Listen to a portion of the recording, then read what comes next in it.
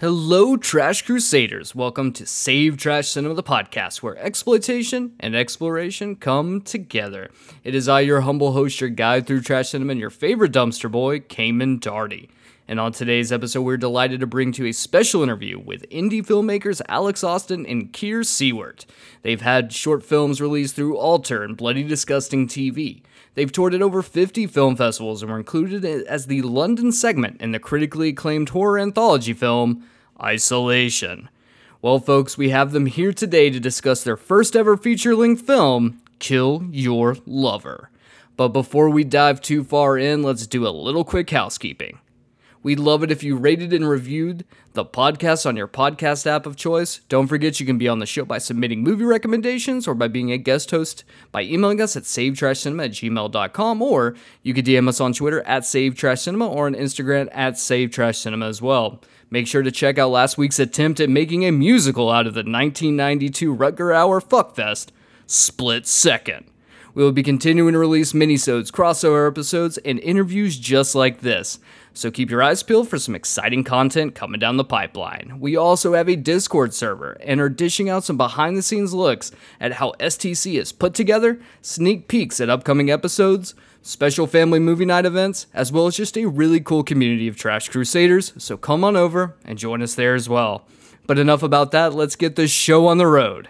Alix and Keir Seiwert, everyone.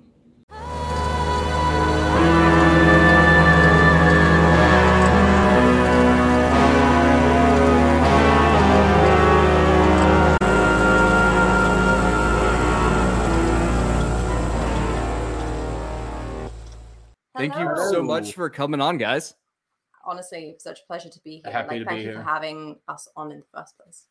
So, as we kind of discussed pre-show, you guys are both based out of London, and it is currently hot as hell out there. So, how are you keeping together? Especially, you're about to go and shoot a film.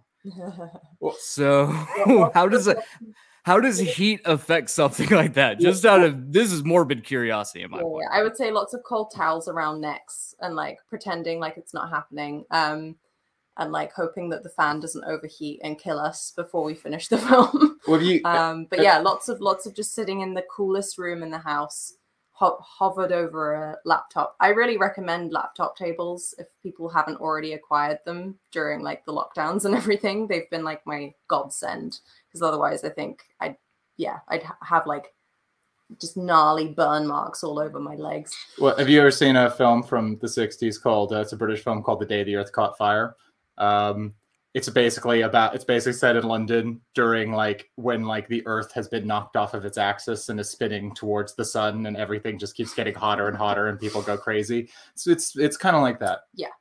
You know, that's honestly what I think happened in 2020 or 2016 when Donald Trump got elected. America just started flying towards the sun as well. Yeah. And we just took the world with us. It was just the gravitational pull of egos. So that's what I'm 100% blaming all of this on. You know, I did musical theater back in high school. And so, yeah, I was a nerdy boy. But you know, so you've got the lights and the lamps and everything, and it's like 100 degrees on stage when you're performing. So I can only imagine, because a lot of the work that you guys do is very close quarters. So with lighting effects and things like that, like I can only imagine like how hot a room can get when trying to shoot a film. Like just everyone's just drenched in sweat, and also it's 102 degrees there right now. So that seems quite miserable. Yeah, we're really hoping that it'll like just calm down over the next 2 weeks, because we officially start shooting like the second week of August. And we're thankfully only doing 4 days. So basically what we're doing is, because we're indie, because we're just doing things the way we want to do them. Because with that kind of indie spirit comes, you know, your own rules. But we're kind of essentially, because we've got flashbacks and we've got present day stuff. We're basically doing the flashbacks first, and then we're going to move on to like the really gnarly horror stuff in November, and we're using that as like an opportunity to raise more money, raise more attention, all that kind of stuff, and keep those DIY punk rock vibes going as well. But luckily, it's like quite a lot of like relationship stuff, and that way we won't have to use glycerin to make them look sweaty. They'll just naturally look sweaty. Well, I will say too, last night, because part of the whole film revolves around one of the characters had a past as a sort of like punk rocker, and so like she has all these pictures all over her flat of her like when she was in a band, going out, getting in trouble, drinking a lot. So part of what we've been doing over the last 2 weeks is taking actors out on the town and just getting photos of them, like doing debaucherous things, shall we say. And yesterday was during the hottest day in recorded history in the UK. And it was just like, yeah, we'll at least they'll look sweaty and kind of like fucked up because, and we don't have to do any production design on it. But it was just like, we couldn't have picked a worse day to try and do it on. Yeah, this is true. But at the same time, like, we're with Georgia in spirit because, you were just saying like basically it's hotter over there than it is here. So I'm not sure. I've never been to England before, so I don't know what the humidity is like there during the heat like this. But down in Georgia, it is a literal swamp. Like you walk out and it's like breathing in soup. It is miserable. But enough about the Georgia heat. I kind of want to talk a little bit. We've already discussed that you guys are rolling into shooting for Kill Your Lover in August. But each of you have had an extensive career in the film industry thus far. So for our audience and myself, so that we can get to know you a little bit better, and obviously to ask the obligatory interview question, how did you guys get into filmmaking? Well, it's that kind of like wide-eyed story of, I was 11 years old and, my father used to show me John Wayne movies. He was like really like obsessed with John Wayne. And so we watched The Searchers when I was 11 years old. And I just was like, really like, my mind was blown by it because it was like, I was so used to the idea of like John Wayne playing the hero. And ostensibly he's the lead character, he's the anti-hero of the film. But I just remember my dad saying like, for anyone who doesn't know, The Searchers is about two men who are looking for the kidnapped niece of John Wayne. And they were kidnapped by Comanches. And I remember my dad just being like, why John Wayne wants to find them? I was like, because he wants to rescue them. And he's like, no, he wants to kill them because he hates the idea that they're with the Comanches. Like he sees it as poisonous. He's a violent racist. The film is about, the poisonous elements of racism in America. And I was just kind of like, it was just like, as a kid, like who just like, my favorite movie was like Mighty Ducks. I was like, movies can do that. Movies can be that complicated and crazy and dark and deal with horrible people and have like anti-heroes as your main sort of like protagonists, and just kind of blew my mind. And then, I started getting really into horror when I was a teenager. John Carpenter's The Thing was, a big thing for me. Literally has a tattoo of it. Yeah, obviously like you if can't you see it right now, but we're going to show it to Cayman. Oh yeah. Oh, that is awesome. Hey. I want a Hollywood chainsaw hooker tattoo with just a beautiful portrait of Linnea Quigley. That's my goal. Wow. I was actually saying, because one of the actresses in our film, she's like been in all of these sort of low budget things. She's kind of like trying to do a bit of a scream queen thing. And I was saying to her, she's basically the modern Linnea Quigley. She is. Hell yeah. It's a huge compliment. Yeah. That is a massive compliment. But we'll have to send you her profile well, later. she's in that. I don't know if you've seen that, the news story about that Winnie the Pooh slasher movie. Yeah. Yeah. Oh, she's absolutely. in that. And one of my favorite. She is. Yeah. And so she gets special effects makeup artist is on that as well. Mm-hmm. Yeah. Okay. That is incredible. So we're siphoning. We're siphoning off from them. We're jumping around. Sorry, we're messing with your order here. But anyway, you're fine.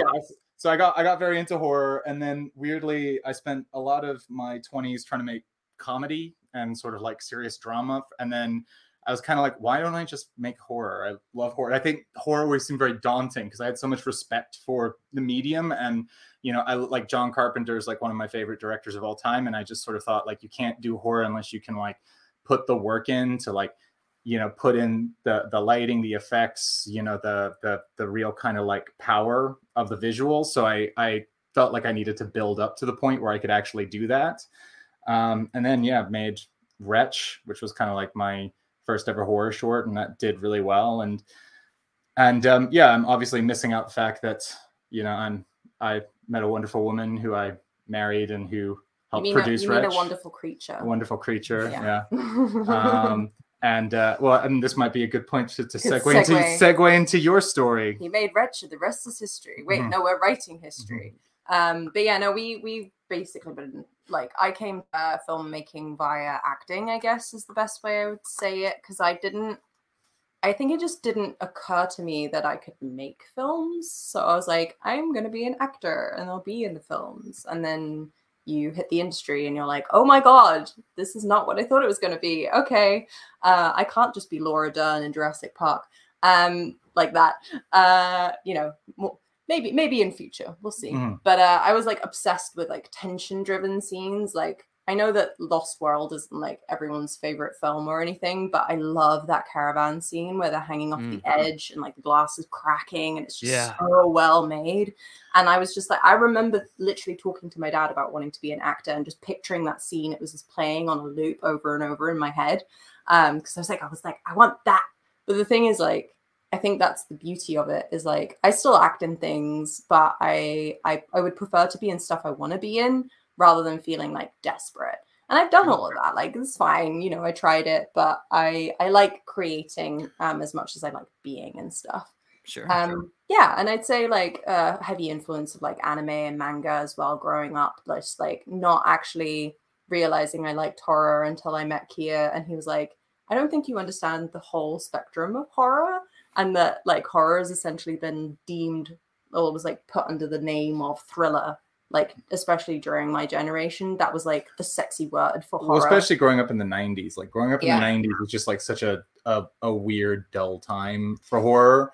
And like, even like the big horror films, you know, were obviously things like, you know, Scream and the whole cycle of like the teens in PG-13 horror movies with like no gore or, you know, boobs or anything. And it was just kind of like, we need more boobs, guys. And, you know, and that's why, you know, when you kind of, I'm saying that. So that's kind of when like, say like, you know, the real splatter stuff, like that was the thing, is like I met Neil Marshall and I just kind of said to him, I was like, your whole like generation like changed my life. Like, you know, like when like, you know, Dog Soldiers and Cabin Fever and you know, Saw and these kind of like more extreme like horror films came out in kind of that mid 2000s kind of like era. That was kind of like, that just kind of like changed my whole life. That was when I sort of really started getting into horror. And you really like music videos and stuff as well. Yeah. Like, here's, you know, basically shot over 100 music videos, which is insane.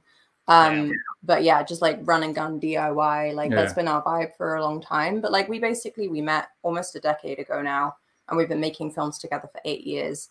But before that, Keir went to film school. So I learned a lot from him. We did like those 48-hour challenges and just ended up winning a couple of them as well, like, which I wasn't expecting at all. And then I was like, oh, I like this. And then from there, we were kind of like, we've just sort of grown into where we are now. But I think the thing is, like, we love horror so much, and like we're so happy to be, because, you know, when people make horror and they don't really want to make horror, they're making horror to make something, but they actually want to make a drama. That's not us.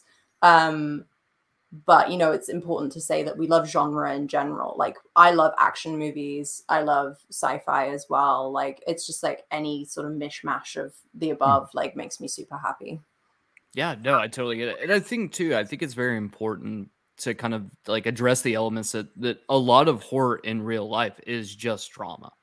And the romanticism between both of those things and their connection is very important. And that is something that comes across in your short films. Specifically, Keir, I was watching Portrait. And I guess to kind of explain, like, Keir, would you like to kind of explain the premise behind the film? Yeah, so Portrait is about a woman who's in doing a photo shoot with a photographer who is very being very pushy and sort of also being a bit aggressive in terms of his sexual advances, and it's intercut with models essentially talking about their experiences with sort of like photographers who kind of like with a photographer who's acted inappropriately. And it's a combination of interviews that I did with real models that is then sort of put into a script that's said by actors. And it's sort of a thriller in the sense that basically what she's trying to do is she's trying to film this photo session so that she can gain evidence on him for his inappropriate behavior that he's been doing. And it's really interesting because, you know, there's so many people who've watched our like horror stuff and they're like, Portrait makes me way more uncomfortable than anything in that. And there's no gore, there's no nudity. Like even actually like the elements of it that are like him being pushy or exploitative, they're not like shown in a particularly, you know, it's not like there's a rape scene or anything like that. But I think the idea behind it was that we wanted to create like the subjective experience of being that person in that scenario where you're feeling under pressure and being made uncomfortable. And I think, you know, and I think that is essentially what horror often is. Horror is about trying to create a visceral experience for the viewer. Well, and the thing is, something we've talked a lot about as well is that not all abuse is physical, and that so much can be done through coercion, psychological manipulation, gaslighting. And so it's like, yeah, it's difficult to show that sometimes because I think there are a lot of tropes of like rape is obviously the one that people go to a lot. And it's not to say that it doesn't have its, you know, narrative uses, but like in this particular instance, we really wanted to show, we go for like the grays a lot. We're not like, oh, black and white. It's often a little bit of the wishy-washy, well, not wishy-washy, but mixed and matched. Yeah. And that doesn't necessarily land with everyone, but that's okay. When I always say too, like there's a version of Portrait we could have made that was far more kind of like, rah, rah, you go girl boss. She walks away in slow motion to This Is My Fight song and playing over the background. The police show up and go, you man, you're going to prison for being a bad man. You know, it's just like, but it's pointless. I think it's more interesting to really sort of like, and one of the things I found really interesting when I was interviewing the women was a lot of times they were very dismissive. It wasn't a case of like, I'm deeply traumatized and this has ruined my life. It's more like, guy was a fucking asshole. I just really hated the experience. I just think he shouldn't be working with people. He's the fucking dick. You know, it wasn't like, it was a very different from what you would necessarily expect a lot of the time with the treatment of this kind of subject matter. It's also kind of a defense mechanism though, I will say. Sure. You know, but yeah, it's like, it works. It was, so I'm watching the film last night and I'm like, this is absolutely terrifying.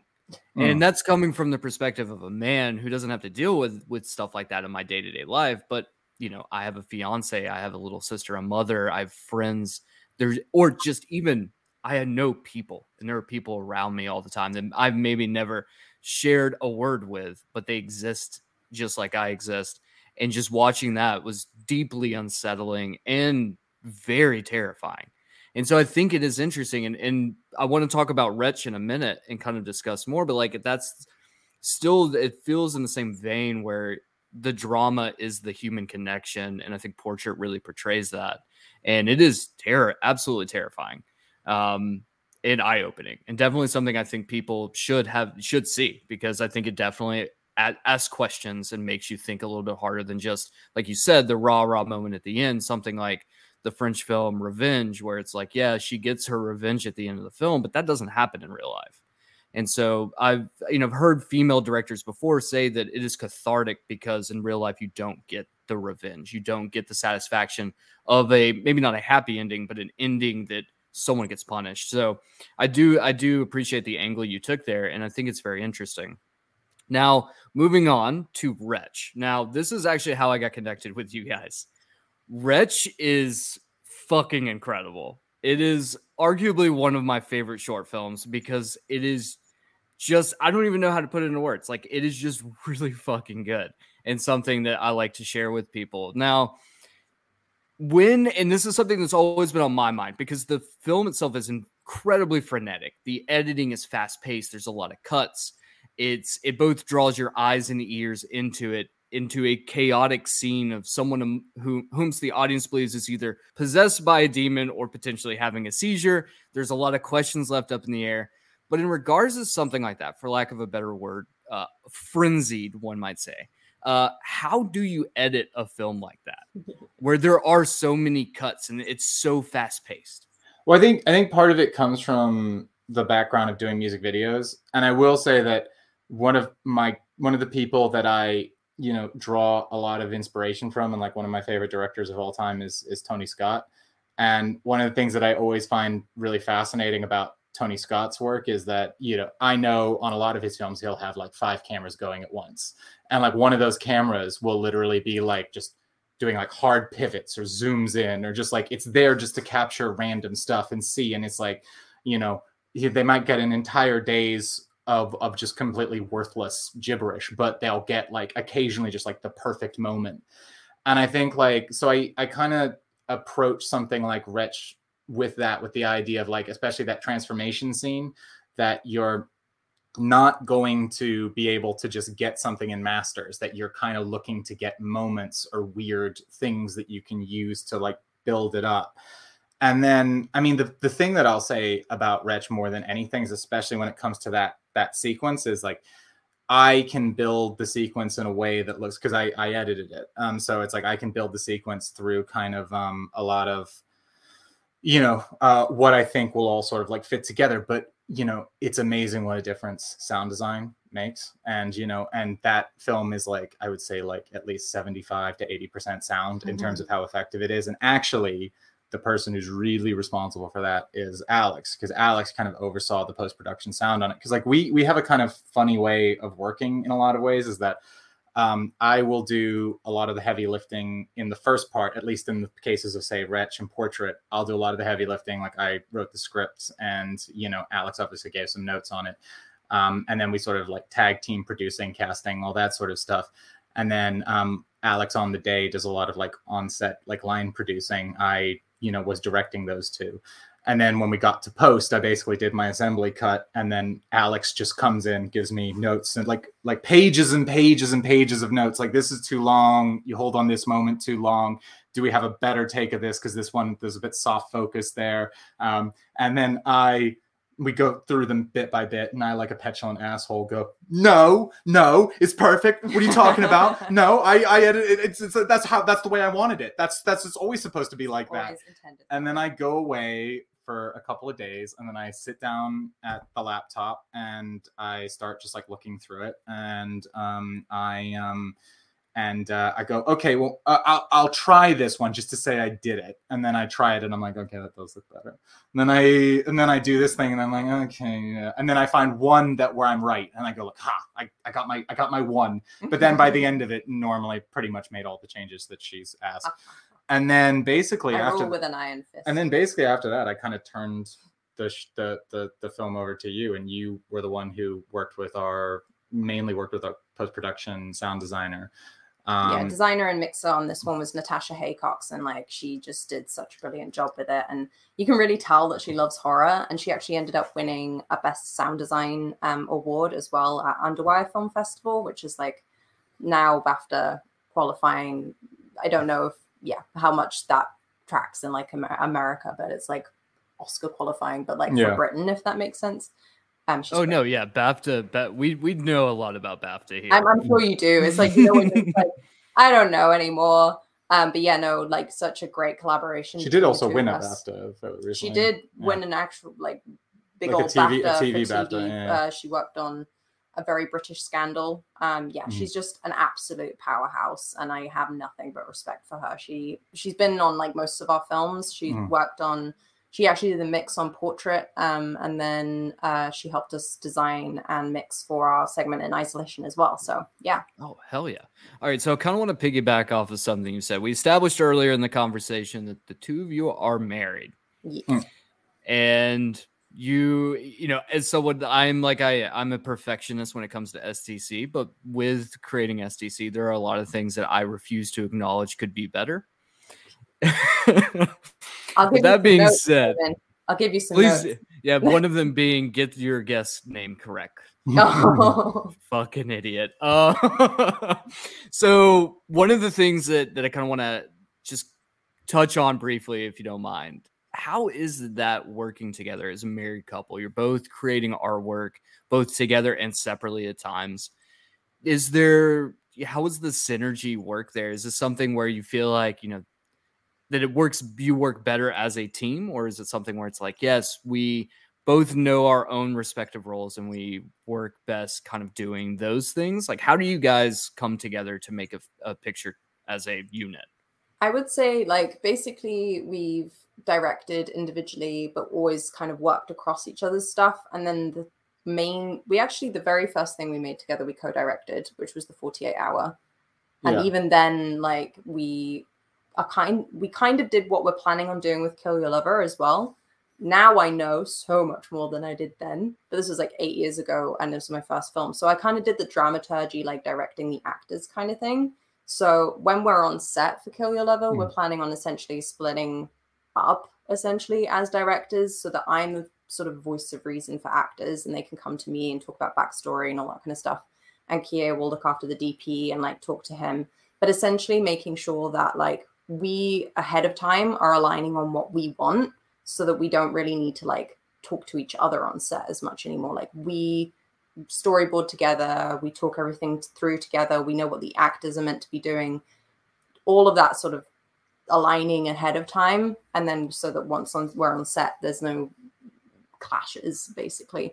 But yeah, I mean, overall, like, I think we've just found a real balance without really necessarily looking for it. And I don't think it would necessarily work for everyone, but I love a framework, and Keir's great at providing a framework. So even when you're writing a script, like, you're like, okay, here's the structure, and I can see it very clearly. And I'm like, oh, well, what if we fleshed it out with this, and what we fleshed it out with that? Yeah. And doing like script editing bits. I would say it's kind of like I come in with the big chisel and I just knock everything. I knock the big block into like a shape, and then Alix comes and just starts like polishing it and chiseling it and just sort of like putting the details in. And I think like, because I mean, it's like, I'll be perfectly honest, I'm the person who's like terrible at caring about characters' backstories, or kind of like getting into the details of a lot of like, and even like we were having this really interesting conversation with the actors when we were doing a rehearsal a couple of weeks ago, where there's where we have a flashback where it's the first scene where the two meet, and there's a point at the beginning where she just comes out of the room, because it transitions into a flashback. She comes out of the room and he's just standing in her living room looking at this wall of pictures. And for me, I'm just sitting there going like, as a someone who's thinking visually, I'm like, oh, that's really interesting for somebody to just walk out and there's this person sort of standing there with this big wall of pictures around them. And then the actors kind of went, isn't it a bit weird? He's like snooping around her house at night. And I was like, oh, that is kind of weird. And I was just like, I didn't even think about it. But then, we had the conversation. We were like, okay, well, what's her reaction to this? What's the logic of why he's doing it? And then, as we talked about it, we could then work it into the scene of why he's doing this, how this, and that's my problem. A lot of times it's I think in things in like a much more tactile, purely immediate fashion, and then you oftentimes are good at giving a little bit more depth and fleshing things out a bit more. And that being said, it's like it's all about confidence, and like because of the work that we've done, I'm now starting to write my own my very first feature, whereas Keir's written like three and a half, almost 4, but like a lot of feature scripts at this point, and I was like, maybe I should give it a go. So it's like I'm looking to like do more of that structure stuff. But this is what's working for us at the moment. Love it. All right, Alix, now you have an upcoming short film coming out called Sucker. I do. Now, I've seen the trailer.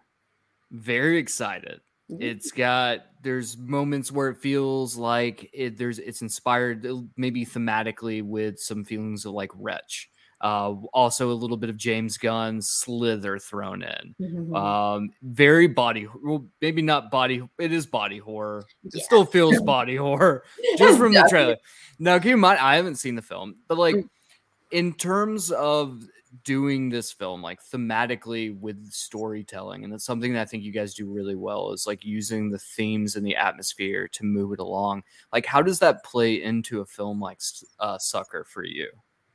For me, I mean, basically, the origin of it is kind of weird. And then I only realized in retrospect where it had come from.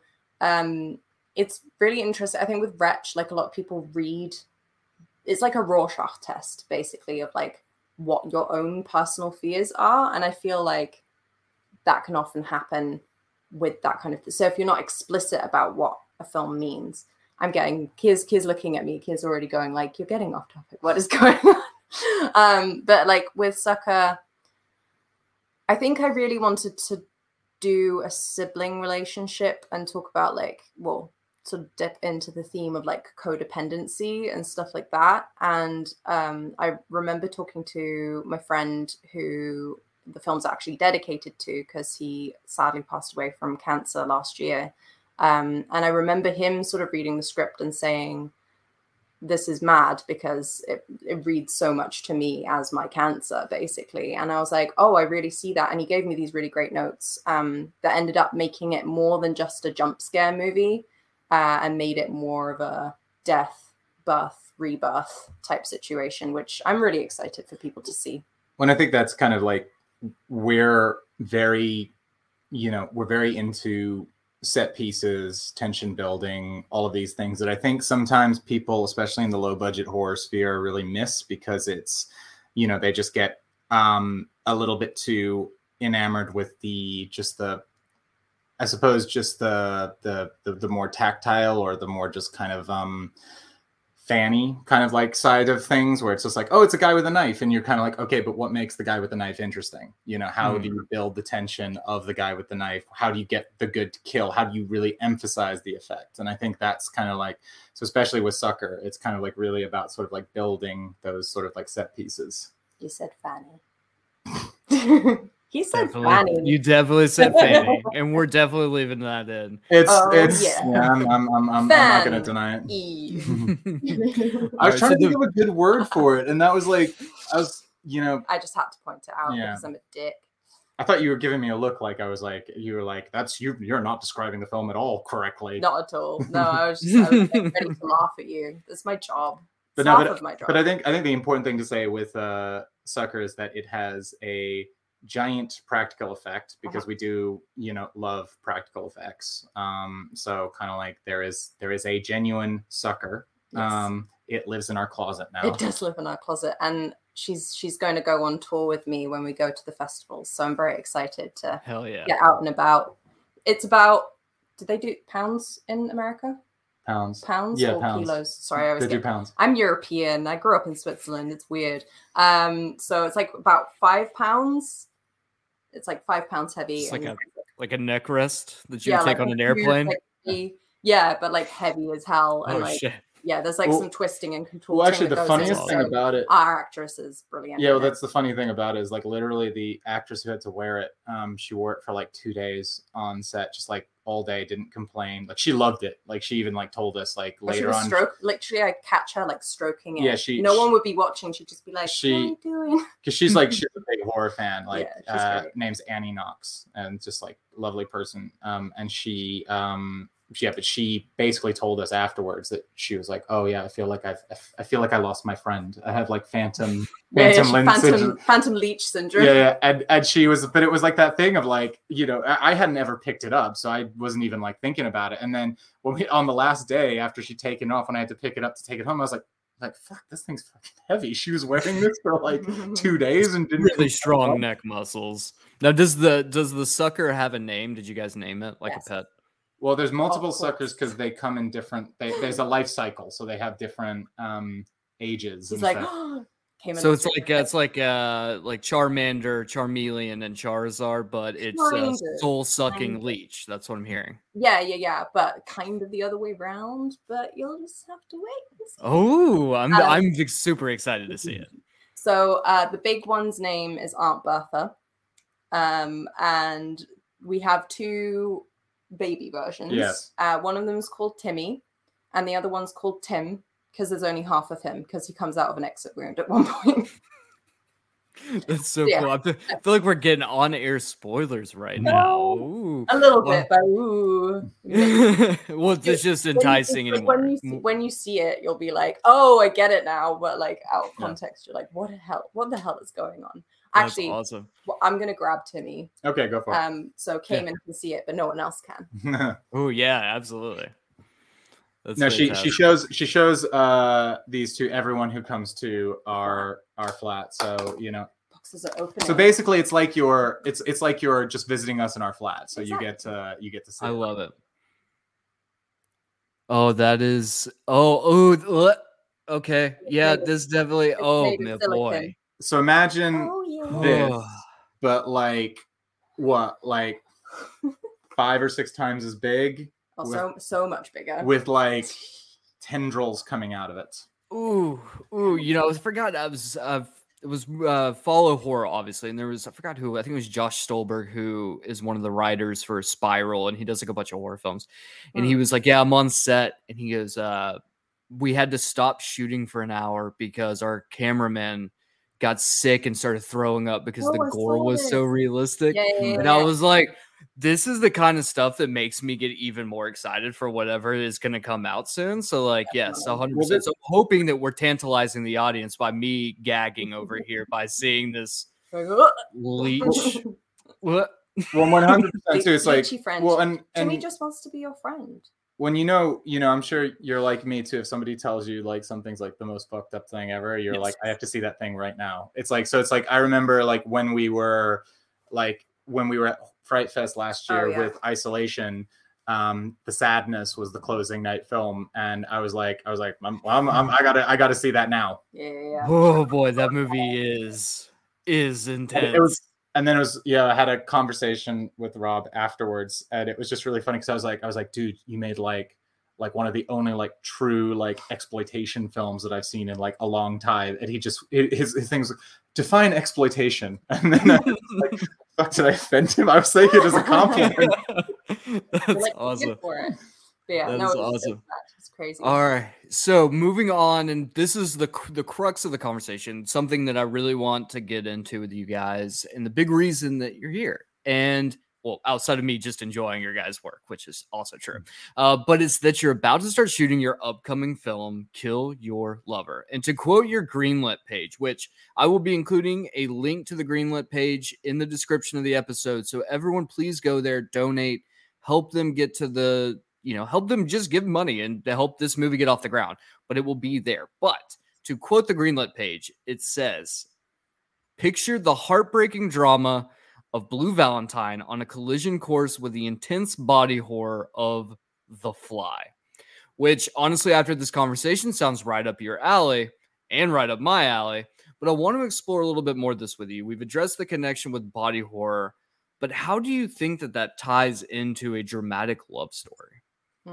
Well, I think, I think like there's a lot of ways that people kind of don't value the way in which, serious drama can also work within like visceral horror, and even like, because the thing is we used Blue Valentine and The Fly because they're very sort of like big, sort of like they're more well-known things. But it's like, if you look at, say, obviously Possession, from 1981, that's a big, sort of like touchstone for us, as is like Titan.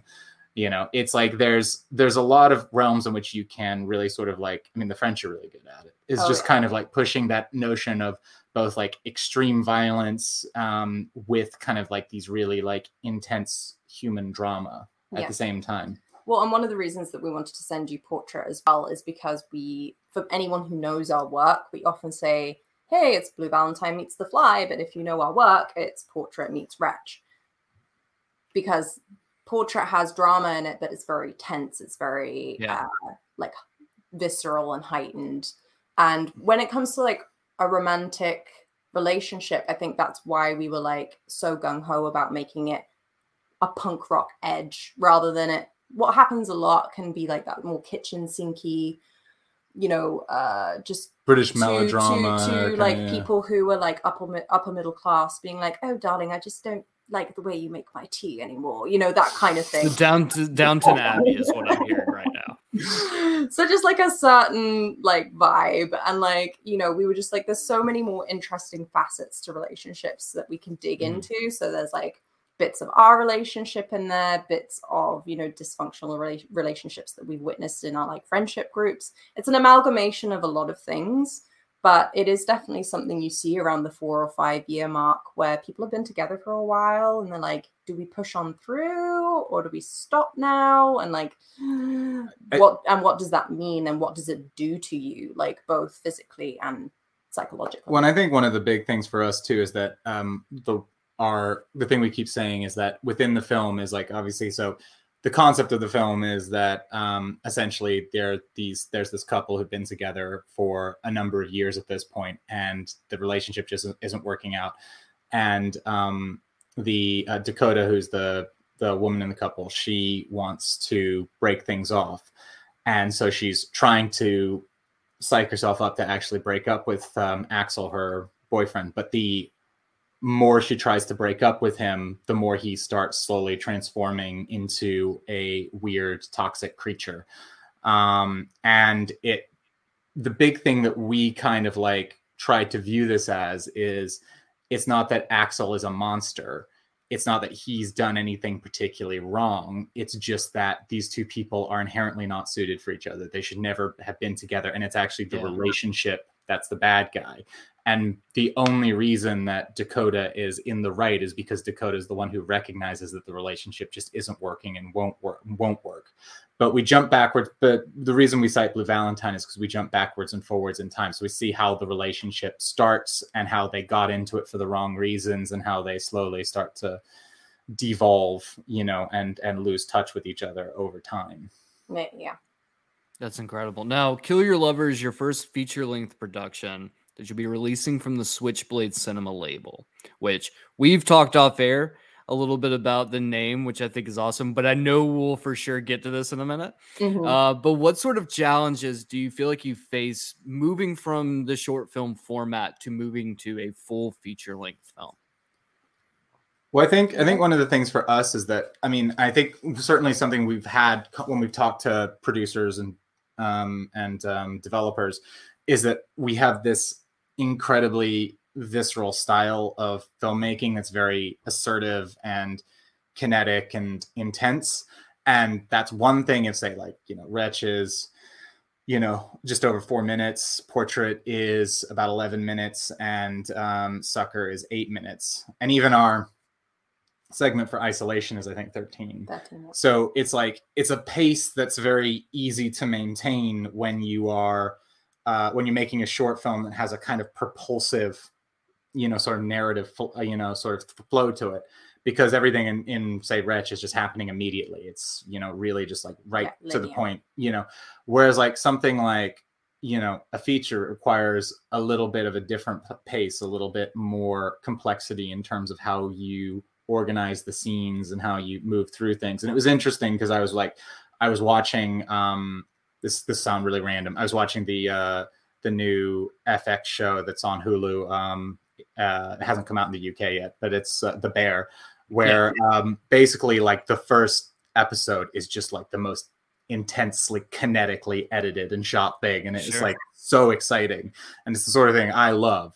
But I was just like, how do you maintain this over like 8 episodes? And then as the show goes on, you see it starts to have a slightly calmer pace. It starts to change up its mood as it starts to elongate scenes, get into more drama. And I think that's kind of like what we're really trying to approach this as, is being able to take some of the visceral elements from our shorts, but then also learn how to give it a slightly more smoother, dramatic feel. Yeah.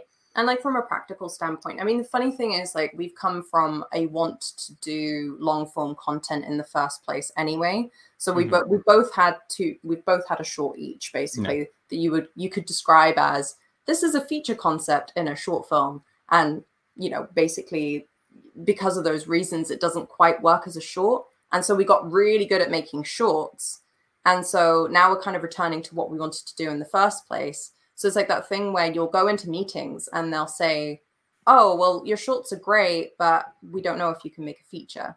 Sure. Exactly for the reasons that Keir was just talking about. So that's exactly why we're going independent with this. We're going DIY because at this point, we're just kind of like, yeah, okay, we could go into development, and we want to go into development with people to like make something for like a bigger amount and all that kind of stuff and really hit it home. But we do feel like we need to prove that we know what we're talking about as well. Well, and it was really interesting because we recently went to a screening that was put on at the Prince Charles in London, which is like a great kind of like repertory theater here. It was put on by Paul McAvoy Fright Fest, and it was a double feature of The Endless and Spring by Benson and Moorhead.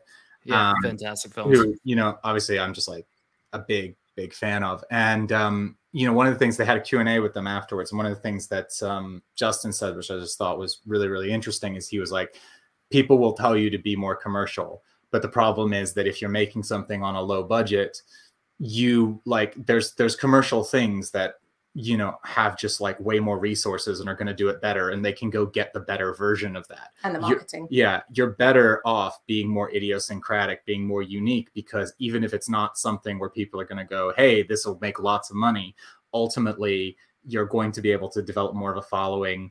People are going to be more interested in it. And in the long run, it suits you better as a director to show off like what it is that you're interested in and what it is that you can do. And I think that was something we really took a lot of like inspiration from, you know, especially, you know, with their kind of like their very sort of unique brand of, you know, lo-fi sci-fi. And we were like, we want to apply some of that to our own brand of kind of like dramatic body horror. Yeah, it felt like we were kind of on the right track, because sometimes it can be very easy to second guess yourself. And I think that's probably to sort of come back to what you were asking in your question, is like, that's half of the battle, is like not second guessing yourself while you're doing everything. Because in the run up to this August shoot, for instance, it's like a 4-day shoot with like an extra day for like EPK photo stuff, which is again something we've learned so much more about recently, is marketing. We're good at making things, but we need to sell the thing as well. And that's not everyone's favorite topic in the world, especially when you're a creative, but it's super important. But yeah, I think I've built it up in my head so much. And then the other day I was just like, why am I getting so like aggy about this? Like, this is like a longer short film shoot. That will be fine. And then we'll do the basically 10-day shoot, 11-day shoot in November to like complete it. But like, I think the thing is, it's so much more overarching. And so it's easy to kind of go, this has to go somewhere. I should be looking into distribution now. Everyone's telling me what to do with it. And you want to do it all, but you have to take it one step at a time. And sometimes I find myself looking at the entire staircase and just going, okay, what do I do? You know, that kind of thing. But then you bring it right back and you're like, okay, just do one thing at a time. It's going to be fine. And then at least we've got each other, which is always I think very useful. I do think that that's a big sort of like part of it, is that, you know, it always feels like when one of us gets too stressed or starts to feel overwhelmed, the other one can pick up the slack. And, you know, it's like, so it's like basically doing this photo stuff has almost been its own mini production, because it's like, it's such a big theme within the film is all of these photos of her from her past. So, you know, she was in a band, so I had to create a fake band for it, and like, you know, get all of these actresses and models together to pretend to be a punk rock band. The hottest and then band you've ever seen. They are like the sexiest band. It was like that thing of kind of being like, I feel bad now that we're not just making a film about a female punk rock band. I mean, there's still time. There's still time. I mean, I was like, make a prequel just called, because the band's called Black Glove Killer, so we'll just have to make a prequel called Black Glove Killer. Well, and I'm kind of obsessed with the 80s hardcore punk scene, and also I adore and Giallo. Well, yeah, but that's a different. I was taking off topic anyway. But I'm obsessed with the 80s hardcore punk scene, and you know, and so it's like that thing of like, that's always been like the music biopic. If I was ever going to make a music biopic, I'd want to make something about the 80s hardcore punk scene. So it's just like that thing of it's just been kind of like, there's been these weird little indulgences. But yes, Alix is right. The film is called Black Glove Killer, and a sort of nod to Giallo. And the band, yes. Yeah, the band is called Black Glove Killer. And they have album. It's the heat. I blame the heat. We're getting delirious over here. And they have album titles like Deep Red and Final Girls. Oh, that's awesome. Stuff like that. That's awesome. I love the Final Girls one. I was just like, of course you called it Final Girls. But we'll have to. What we'll do is we'll send you one of the pictures if you like to like send along with the stuff, and then people will have more context. Absolutely. Well, I don't want to take up any more of your guys' time, but I do want to cover once again. Greenlit, we'll put up the link to it so everyone can go and join in and help donate and help you guys and get the cause going. However, there are any additional ways that they can reach you or help out with production or anything that you would like to pass along to the audience in terms of how they can assist or get your name out further? I mean, I'd say we're both really active on Instagram. Yeah. But we're across a lot of stuff, but Instagram's mostly good. So if you get the spelling of our names correct, which is always the thing, I think the best one would probably be Switchblade Cinema. Because then you don't need to worry about spelling, and then you can kind of find us through that, if that makes sense. And then, we're right on Facebook. And then I'm on Twitter. Keir isn't. Everyone's trying to convert him back to Twitter. I never hear anyone say a good thing happened on Twitter today. It's just like, everything's like, oh, you won't believe what Twitter is saying right now. This good thing happened. That is true. I came in and I said hi to each other, and this is why we're here. So get on it. Anyway, I'm Alix Austin _ on Twitter. And like in general, I mean, Greenit's probably the easiest way, but we're really like open books about the production as well. So if you want to ask us questions, or you have I don't know, it's inspired you in some way and you just want to talk about horror movies, we're always I always love to I literally met up because we went to a meetup with the London Horror Society a couple of weeks ago, and I met a guy there who I was just like, let's just hang out and talk about Friday the 13th movies for we literally talked about Friday the 13th movies for 3 hours. Was it heaven? It was really nice because it's just that thing sometimes where somebody really was really ready to just engage you in your kind of really nerdy, weird kind of opinions. We both agreed that 5 is not as bad as everyone says. I'm trying to remember. Yes, no, yes, no. It's not a top 6 one. Is way better than everyone gives it credit for. This is but I do think people shit on 5 too much. Fair. That's okay. And when the real bad guy is Jason Goes to Hell, that is the worst one by a mile as far as I'm concerned. I would say. So I'm saying go after the real bad guy. Yeah, that's fair. That's fair. Well, thank you guys. We do have one last question. It's a question we like to ask all of our guests who come on the show. If you've had to choose one trash cinema film that you want to save, what film would it be? Okay, well, my one is a movie from. Well, I love Australian exploitation movies. Exploitation. My favorite one is the Brian Trenchard Smith classic, Dead End Drive-In. Fuck yes, that is such a fun movie. I got a copy of it with Diodoto's Cut and Run, and it's such a weird double feature pairing. But oh, really? I wouldn't recommend watching them back to back because it makes no sense why they would be together. But Dead End Drive-In is an absolute classic. It's also it's that weird one where you're kind of I know that it's the political points it's making are not that deep, but I really appreciate that they've gone that extra mile to do it. And extra mile. And I also just Brian Trenchard Smith had this kind of run from the late 70s to the mid 80s before he went to Hollywood to make Leprechaun sequels, where it was just an absolute just amazing just sort of run of BMX Bandits, Turkey Shoot, Man from Hong Kong, just absolutely just great movies. But Dead End Drive-In is definitely my favorite because it's really stylish and it's really well done, and I just love it. Also, it has that really cool jump that it does, and it's just where they have the big truck that just does the giant jump. I think at the time it's one of the biggest jumps in history.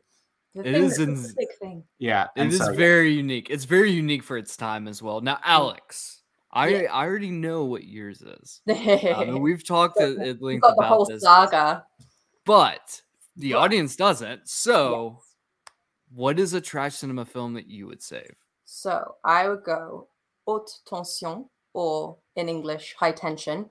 But this is the fun thing that me and Cayman were talking about, is that it in the UK, for whatever reason, it's actually called Switchblade Romance, which is a better title. Which is a really cool title. Yeah, a pretty cool title. It's way cooler than High Tension, and so much better. I mean, it's a literal translation from the French, but still. The fun thing with that, I mean, beyond me just loving the film anyway, I love French Extremity. Titan blew my mind this year as well. It's just they just go harder, I feel somehow. Yeah. And I feel like we need more of that. And yes, it's a bit bug nuts.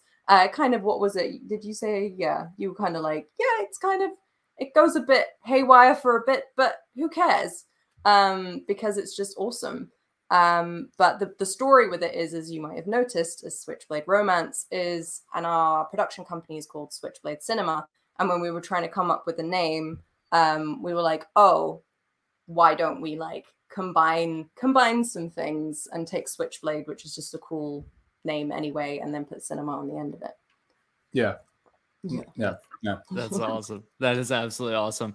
Well, thank you both, Keir and Alix, for coming on today. Everyone, please go find the Greenlit, hit that link, go to the Greenlit page, go support, go find them on Instagram, go find them on Twitter, go to Facebook if you still have Facebook, go find them, follow them, and watch what they do, because I promise you, you will not be you'll love it. You'll think it's fantastic, just like me. If I can just say like one final like pitch to get you to go to it is I personally am always that person who is like, when I'm looking at a horror film, I'm kind of like, is this going to have something really fucked up and weird that I'm going to talk to my friends about? And we can guarantee you that we have several things planned in the film that you will literally make you go, wow, that was really fucked up and weird. Yes. So that's, if you like crazy fucked up horror films that also have an emotional underpinning, please go support us. Yes. And thank you so much, Cayman, as well, for like championing Wretch, championing this project. Like, we really appreciate it, because there is no horror without the community. Genuinely, I agree. And I think that if that doesn't sell you, then I'm not sure if anything will. But if you've enjoyed the show, please rate, review, and share the hell out of it with your friends, loved ones, and worst of enemies. Honestly, word of mouth is key here. We aren't beggars. Also, fuck Keith. If you're interested in video games, check out our sister podcast, the Spotlight Games Podcast, on all your favorite streaming services. We also have a YouTube channel, so don't be a heathen. Watch us banter about video games there as well. We're also streaming live on Twitch every Tuesday at 8 p.m., so come and check us out. In the meantime, you can follow me at Kid Cayman. You can follow our sister podcast at Spot GameSpot on Twitter and Spotlight GameSpot on Instagram. And if you want to be part of the show, whether it be a guest host or having a movie recommendation, you can reach us at savetrashcinema@gmail.com or Save Trash Cinema on all socials. Remember, fight big box office. Save Trash Cinema. All right. Thank you guys so much for being here today. We really, really appreciate it. Yeah, of course. Happy to be here. That's cool. I gotta be pedantic though. Unfortunately, my last name is Seiwert, not Stewart.